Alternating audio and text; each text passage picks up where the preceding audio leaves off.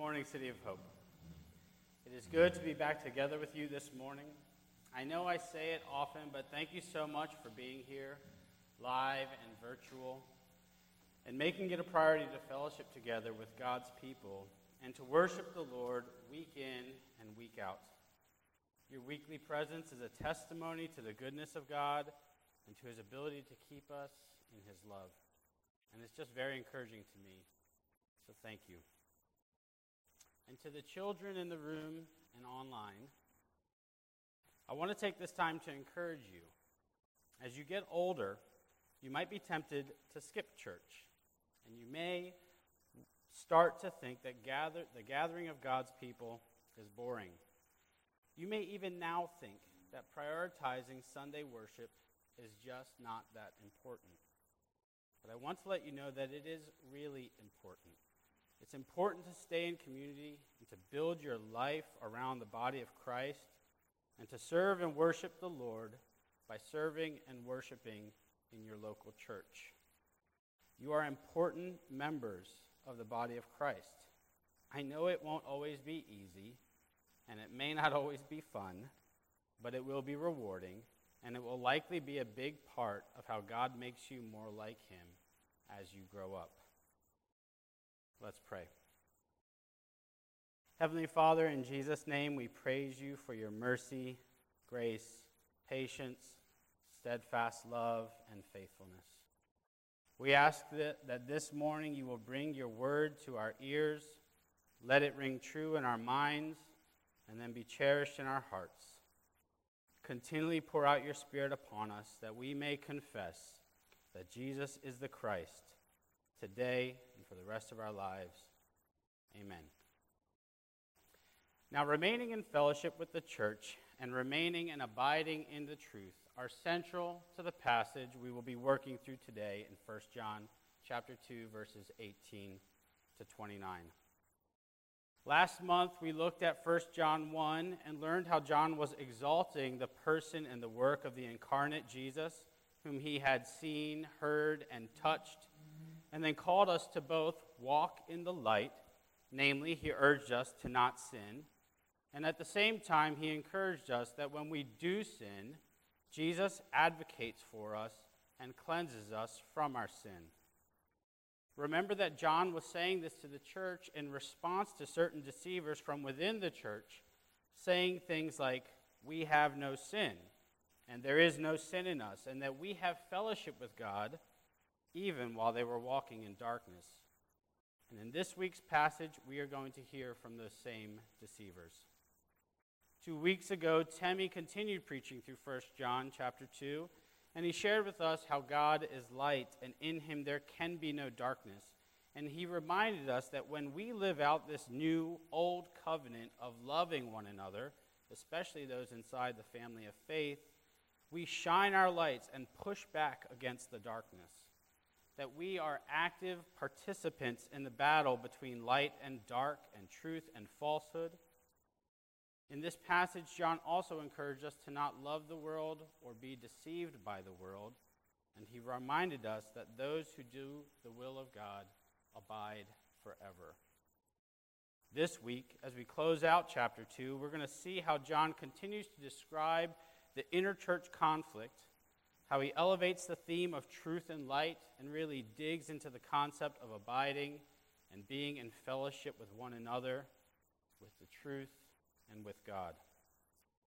My hope as we read this passage and as we hear God's word is that we would know that we are people of the truth and that our common confession of Jesus as King secures for us a place and a purpose. So again, to know we are people of the truth and that our confession, Jesus as King, secures for us a place and a purpose. So let's read our passage this morning. Reverend Kevin Smith, who started Mount Zion Covenant Church, which merged with Newtown to form City of Hope, would always have us stand when God's word was being read, and he would say, please stand with me to honor the reading of the word of the Lord.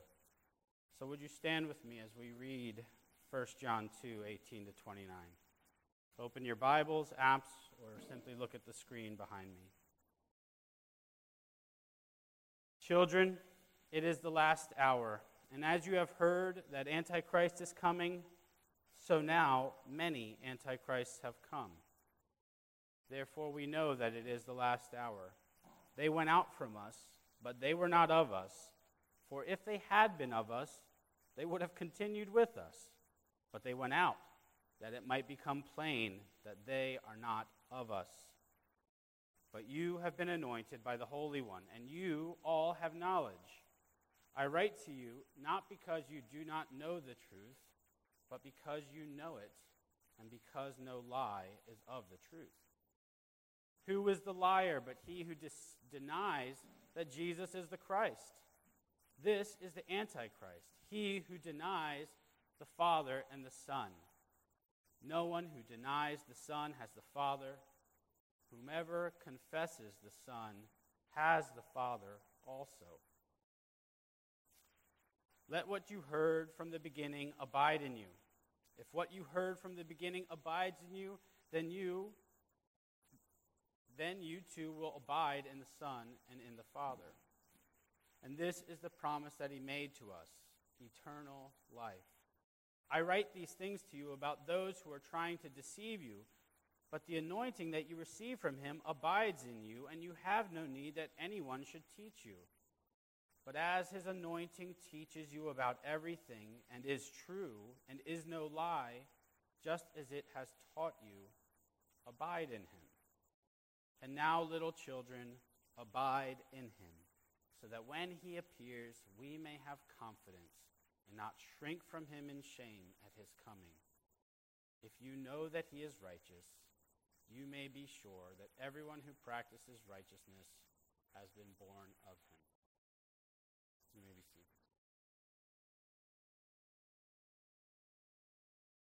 All right, Antichrist. Now I know why Temmie stopped at verse 17 2 weeks ago. Immediately following his plea to not love the world and to do the will of the Father in verse 17, John launches into a warning to his children regarding the conflict that's taking place in and amongst the church. In verse 18, he starts out stating that many antichrists have come, and then he identifies the antichrist as those who went out from us in verse 19. Then he defines his readers as those who are anointed by the Holy One and those whom have knowledge in verse 20.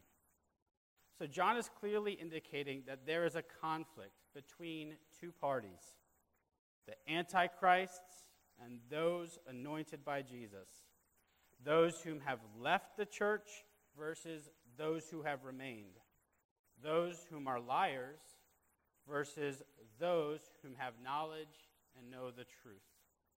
And finally, those who deny that Jesus is the Christ and those who confess the Son.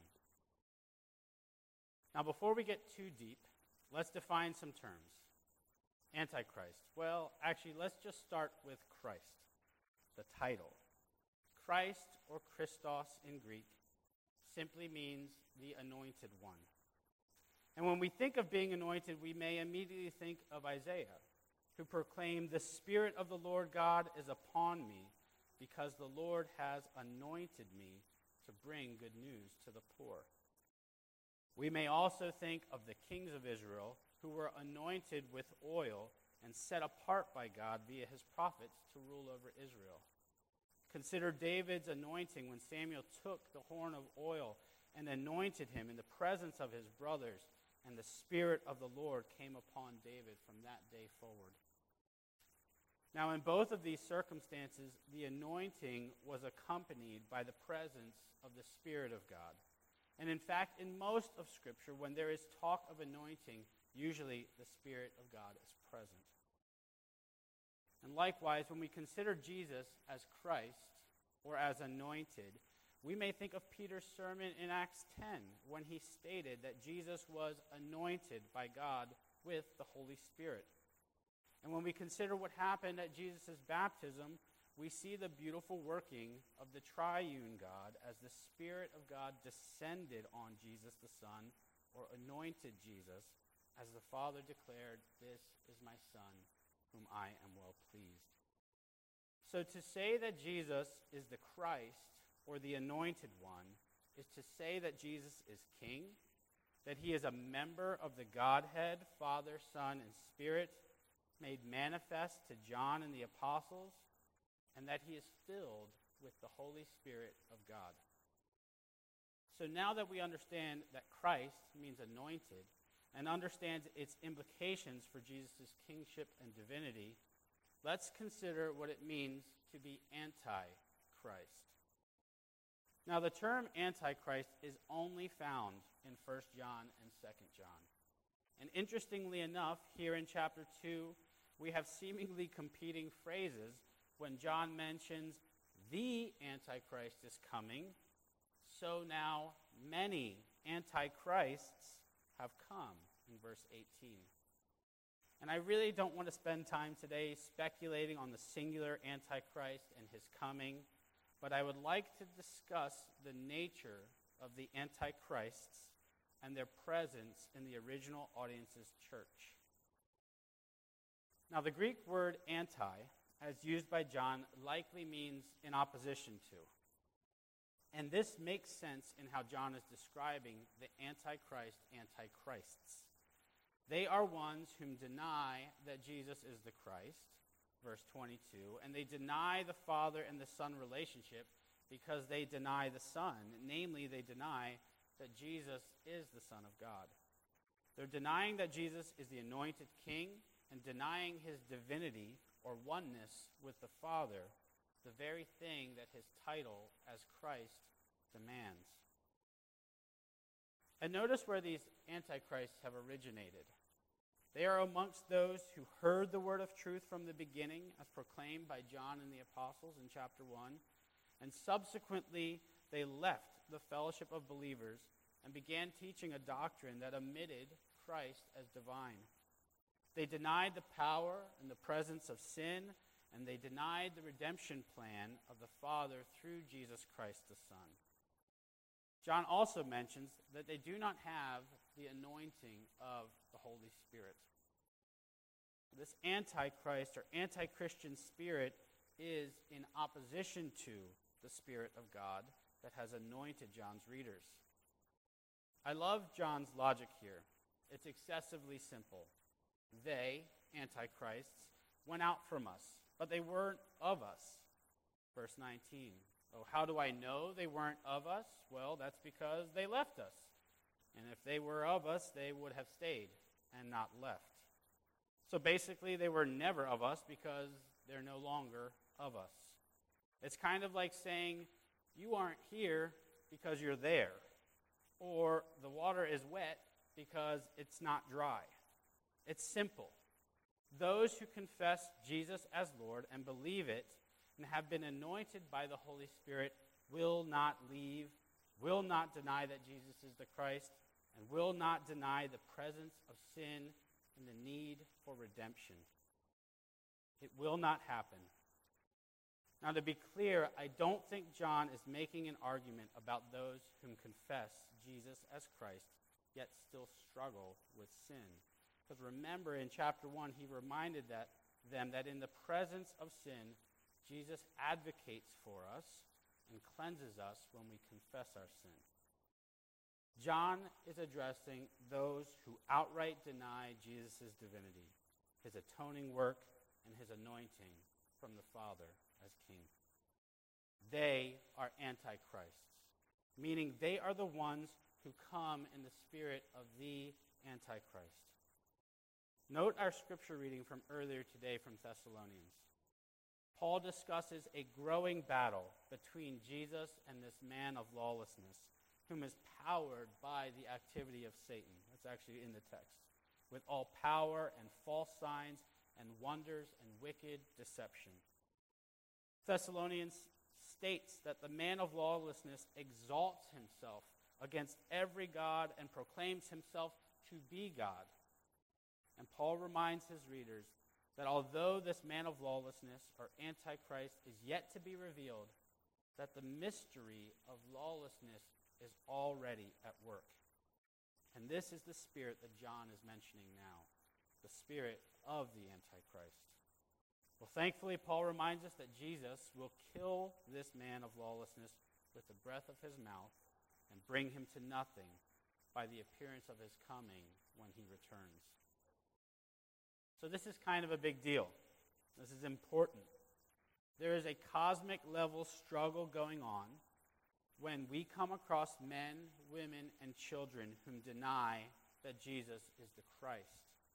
Though they may not be in active opposition to Christ, to Jesus Christ, they are being deceived, lured into, and deferring to the spirit of the Antichrist, the power of Satan.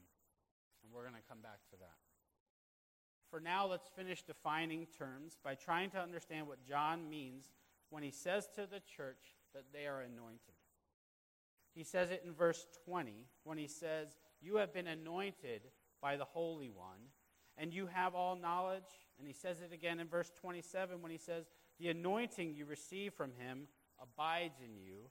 And again, his anointing teaches you about everything and is true.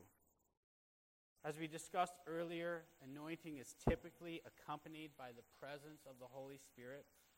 Think of Luke 4:8.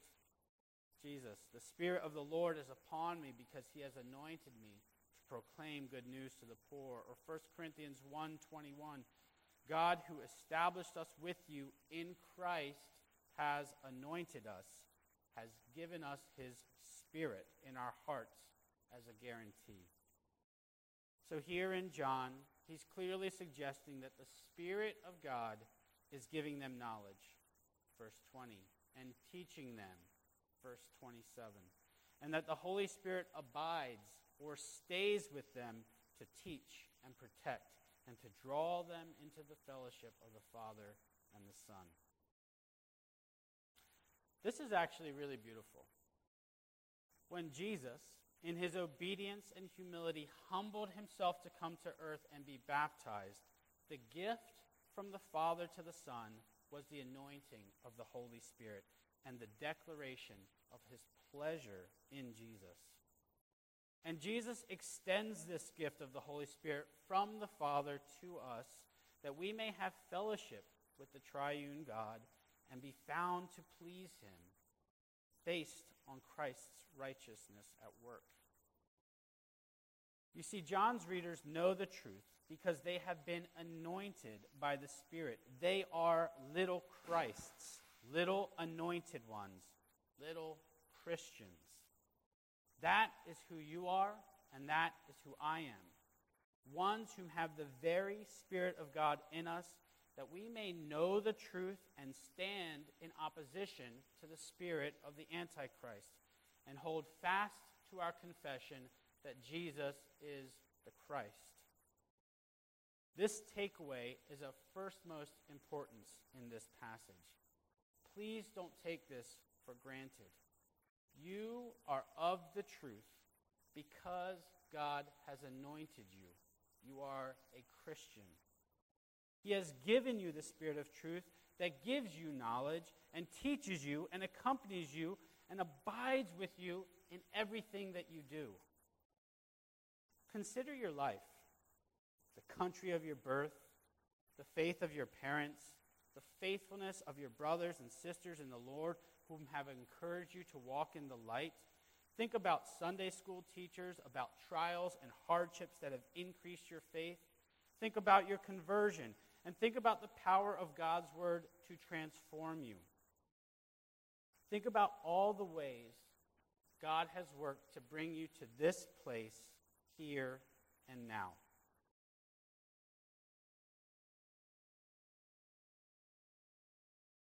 His faithfulness to you, little Christ, anointed one, is the evidence of the abiding work of the Holy Spirit.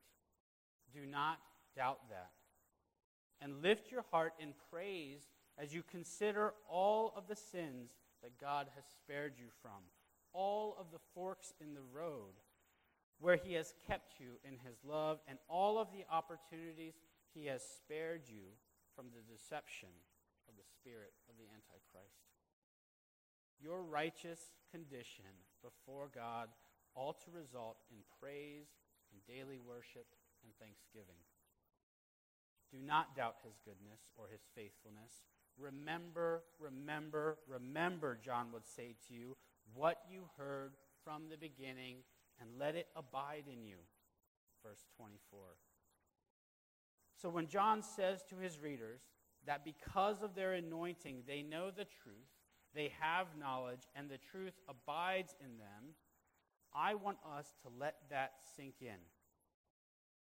Because of what God has done, because of how he breathed life on you, and how he made his word to have authority over your hearts and mind, and because he has anointed, literally the word in Greek, charisma, means to smear like an ointment. Because he has smeared his Holy Spirit upon you, we confess with our hearts and lives that Jesus is the Christ. He is King.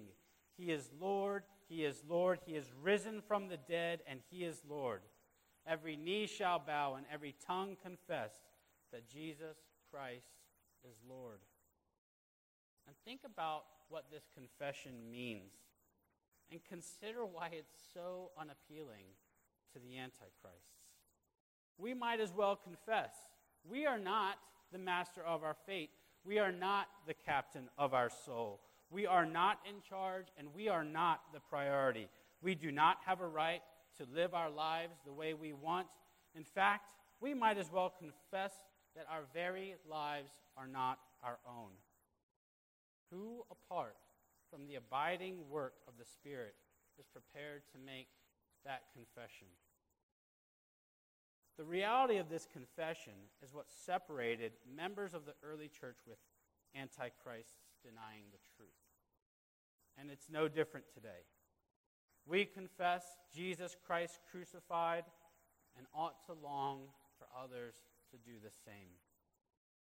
We must remember that the battle is between Jesus and the Antichrist, God and Satan, the Holy Spirit and the spirit of deception. And then remember that God has anointed you with his Spirit, breathed life into you, and saved you through the work of Jesus. We cannot take credit for our own salvation. And in the same but opposite way, Satan is deceiving the Antichrist and convincing them of falsehood. Many whom are lost and wallowing in sin are enslaved to sin and to the evil one. Therefore, we ought to be ones who simultaneously hold fast to the confession that Jesus is the Christ while bidding sinners come. We ought to be firm in our conviction that Jesus is the Christ while praying for our enemies. And we ought to be those who claim that the Son is in the Father and the Father is in the Son while we do good to those who deny Jesus Christ and walk in darkness. So as people of the truth, anointed with the Spirit of God, I'd like to talk about what this means for our place and purpose. Consider again the intimacy of the triune God. Think of God anointing Christ with the Spirit and declaring his pleasure over him during his baptism, and the fellowship they had together throughout all of redemptive history, and how God anointed Jesus with the Spirit to preach good news to the poor. Likewise, hear how Jesus talks to his disciples in John 14. He says, "If you love me, you will keep my commandments. And I will ask the Father, and he will give you another helper to be with you, even the Spirit of truth, whom the world cannot receive because it neither sees him nor knows him. But you know him, for he dwells with you, and I will be with you, and will be with you." Jesus here in John 14 is talking about the Spirit of God, and in fact even calls him the Spirit of truth. Remember, we are people of the truth. He mentions that the world cannot receive the Spirit of truth, think Antichrists, and that the Spirit will be with us forever and will be in us. So when we think about place, let's not think about a physical place, but rather think of place as belonging, or where we dwell. In the last 6 verses of our passage, verses 24 to 29, John uses the term abide 6 times. Abide is the Greek word meno and means to remain or dwell. And what John is trying to convey to his readers is to remain or dwell in what they heard from the beginning, from the apostles, and even directly from Jesus. To remain or dwell in fellowship with the Son and the Father, verse 24. To remain or dwell with the Spirit that is in them, verse 27. And to remain and dwell with Jesus, verse 28. So that when he appears, we have confidence. And definitely to remain or dwell in the confession of Jesus as the Christ. This place of belonging and dwelling with the triune God is exactly what John is reminding the readers that they have and where they ought to remain. And he's doing it in light of the Antichrists who are leaving the church and declaring falsehood about Jesus Christ. It's not hard to imagine this, and even to think about this reality in present day. These men and women who were in fellowship together, and then a faction of them, the Antichrist, broke away from the fellowship. Relationships were severed and friendships broken. Real heartache at seeing the fellowship split and the person and the work of Jesus being denied. And John is having to remind his listeners whom they are, people of the truth, and the belonging that they have as those who participate in the union with the triune God. And his call to them is to abide. Abide in the truth. Abide in the Son and the confession of whom he is. Abide in the Spirit that was given to you. Do not compromise. Do not sin. Walk in righteousness and confess your sin. And as you abide, and as you find your place and belonging in the fellowship of God's people, in the fellowship with the triune God, consider that your ultimate place and your ultimate dwelling is eternity with God. Look at verse 25.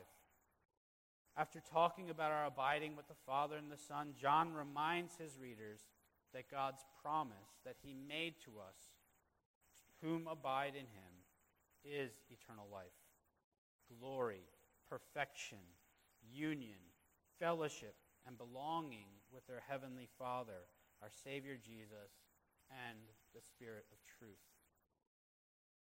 Remember Jesus' prayer in John 17. Over and over, Jesus mentions the unity he has with the Father and how he and the Father are one and how we are one with him. He mentions that he has guarded us and has sanctified us with the truth. And he finishes his prayer by saying, O righteous Father, even though the world does not know you, I know you. And these know that you have sent me. I made known to them your name, and I will continue to make it known, that the love which you have loved me may be in them, and I in them. So because of Jesus and his anointing us with the Spirit, we have belonging with him and the Father. This is what he accomplished for us on the cross and in his resurrection. And as people of the truth, not only do we have belonging or a place, he's given us a purpose. And this purpose is what John has been getting at for the first 2 chapters. Live a righteous life in Jesus Christ that corroborates the saving, sanctifying work of God in your life. Love one another as Christ loved you, this old and new commandment that he talked about earlier in chapter 2. And do not love the world and the things of the world. Practice righteousness in light of the God of righteousness. Verse 29. Remember what John said earlier. God is light, and in him there is no darkness. God is true, and in him there is no falsehood. And you, as the people of the truth, proclaim truth and light, and you push back against the darkness and against deceivers, and against the spirit of the Antichrist as you walk in a manner worthy of and fully pleasing to Jesus Christ. This is why we repeat our benediction every week.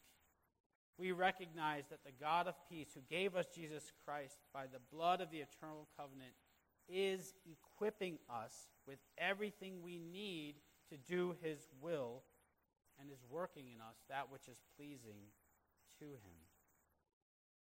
And as he equips us in doing what is pleasing in his sight, we find that we are abiding in him.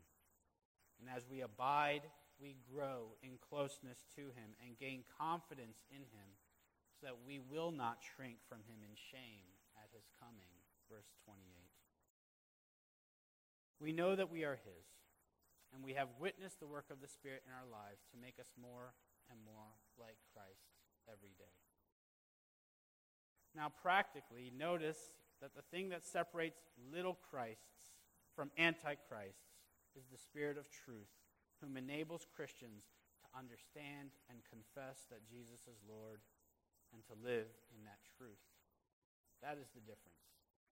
We, anointed ones, were gifted with the knowledge of who Jesus is and smeared with the Holy Spirit to be able to abide, remain, and dwell with the Father, Son, and Spirit.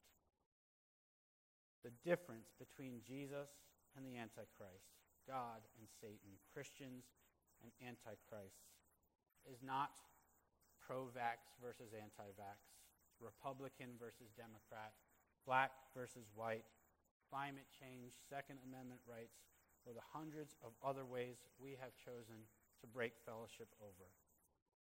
We ought to be striving to live at peace with our brothers and sisters while we abide in Christ, and strive to live in righteousness as John is continually calling his readers, both individually and corporately. Our purpose here on earth is to glorify the Father, the Son, and Spirit in community by acts of righteousness, love, praise, and worship.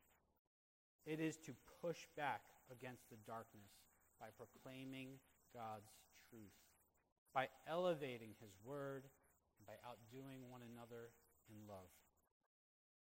We fulfill our purpose when we endure hardship with joy, when we love our enemies and pray for those who curse us, when we endure persecution for the sake of Christ, and then exhibit the fruits of the Spirit to a world filled with the spirit of the Antichrist.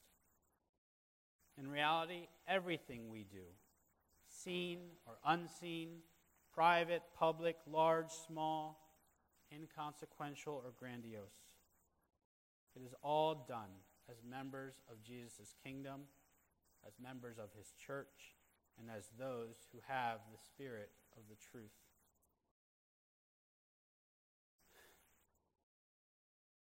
In closing, let us have hearts of gratitude that we have been chosen to be people of the truth.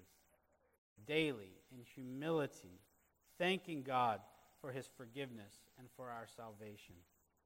May we delight in the confession that Jesus is the Christ.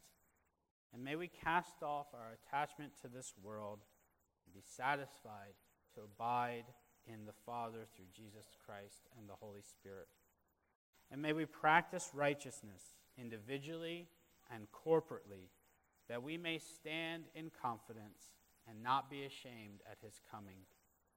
And may we be a light and a blessing that drives away the darkness in all the pockets and the spheres of life that God has placed us. God bless you and be with you. Amen. Let me pray. Father, we thank you for your word, and we thank you for abiding in us and with us. With hearts of gratitude, as much as we can muster, we say thank you for your Holy Spirit. Put the truth in us that convinced us that Jesus is God, that he died and rose again to pay the penalty for our sins, and continually advocates for us, presenting us holy and blameless to the Father. Thank you for bringing us into your love, Heavenly Father, through Jesus and through your Spirit. We pray that we would stay firm and secure in our confession, with hearts that burn for those who are lost around us, that we may love and serve them and draw them to yourself. In Jesus' name we pray. Amen.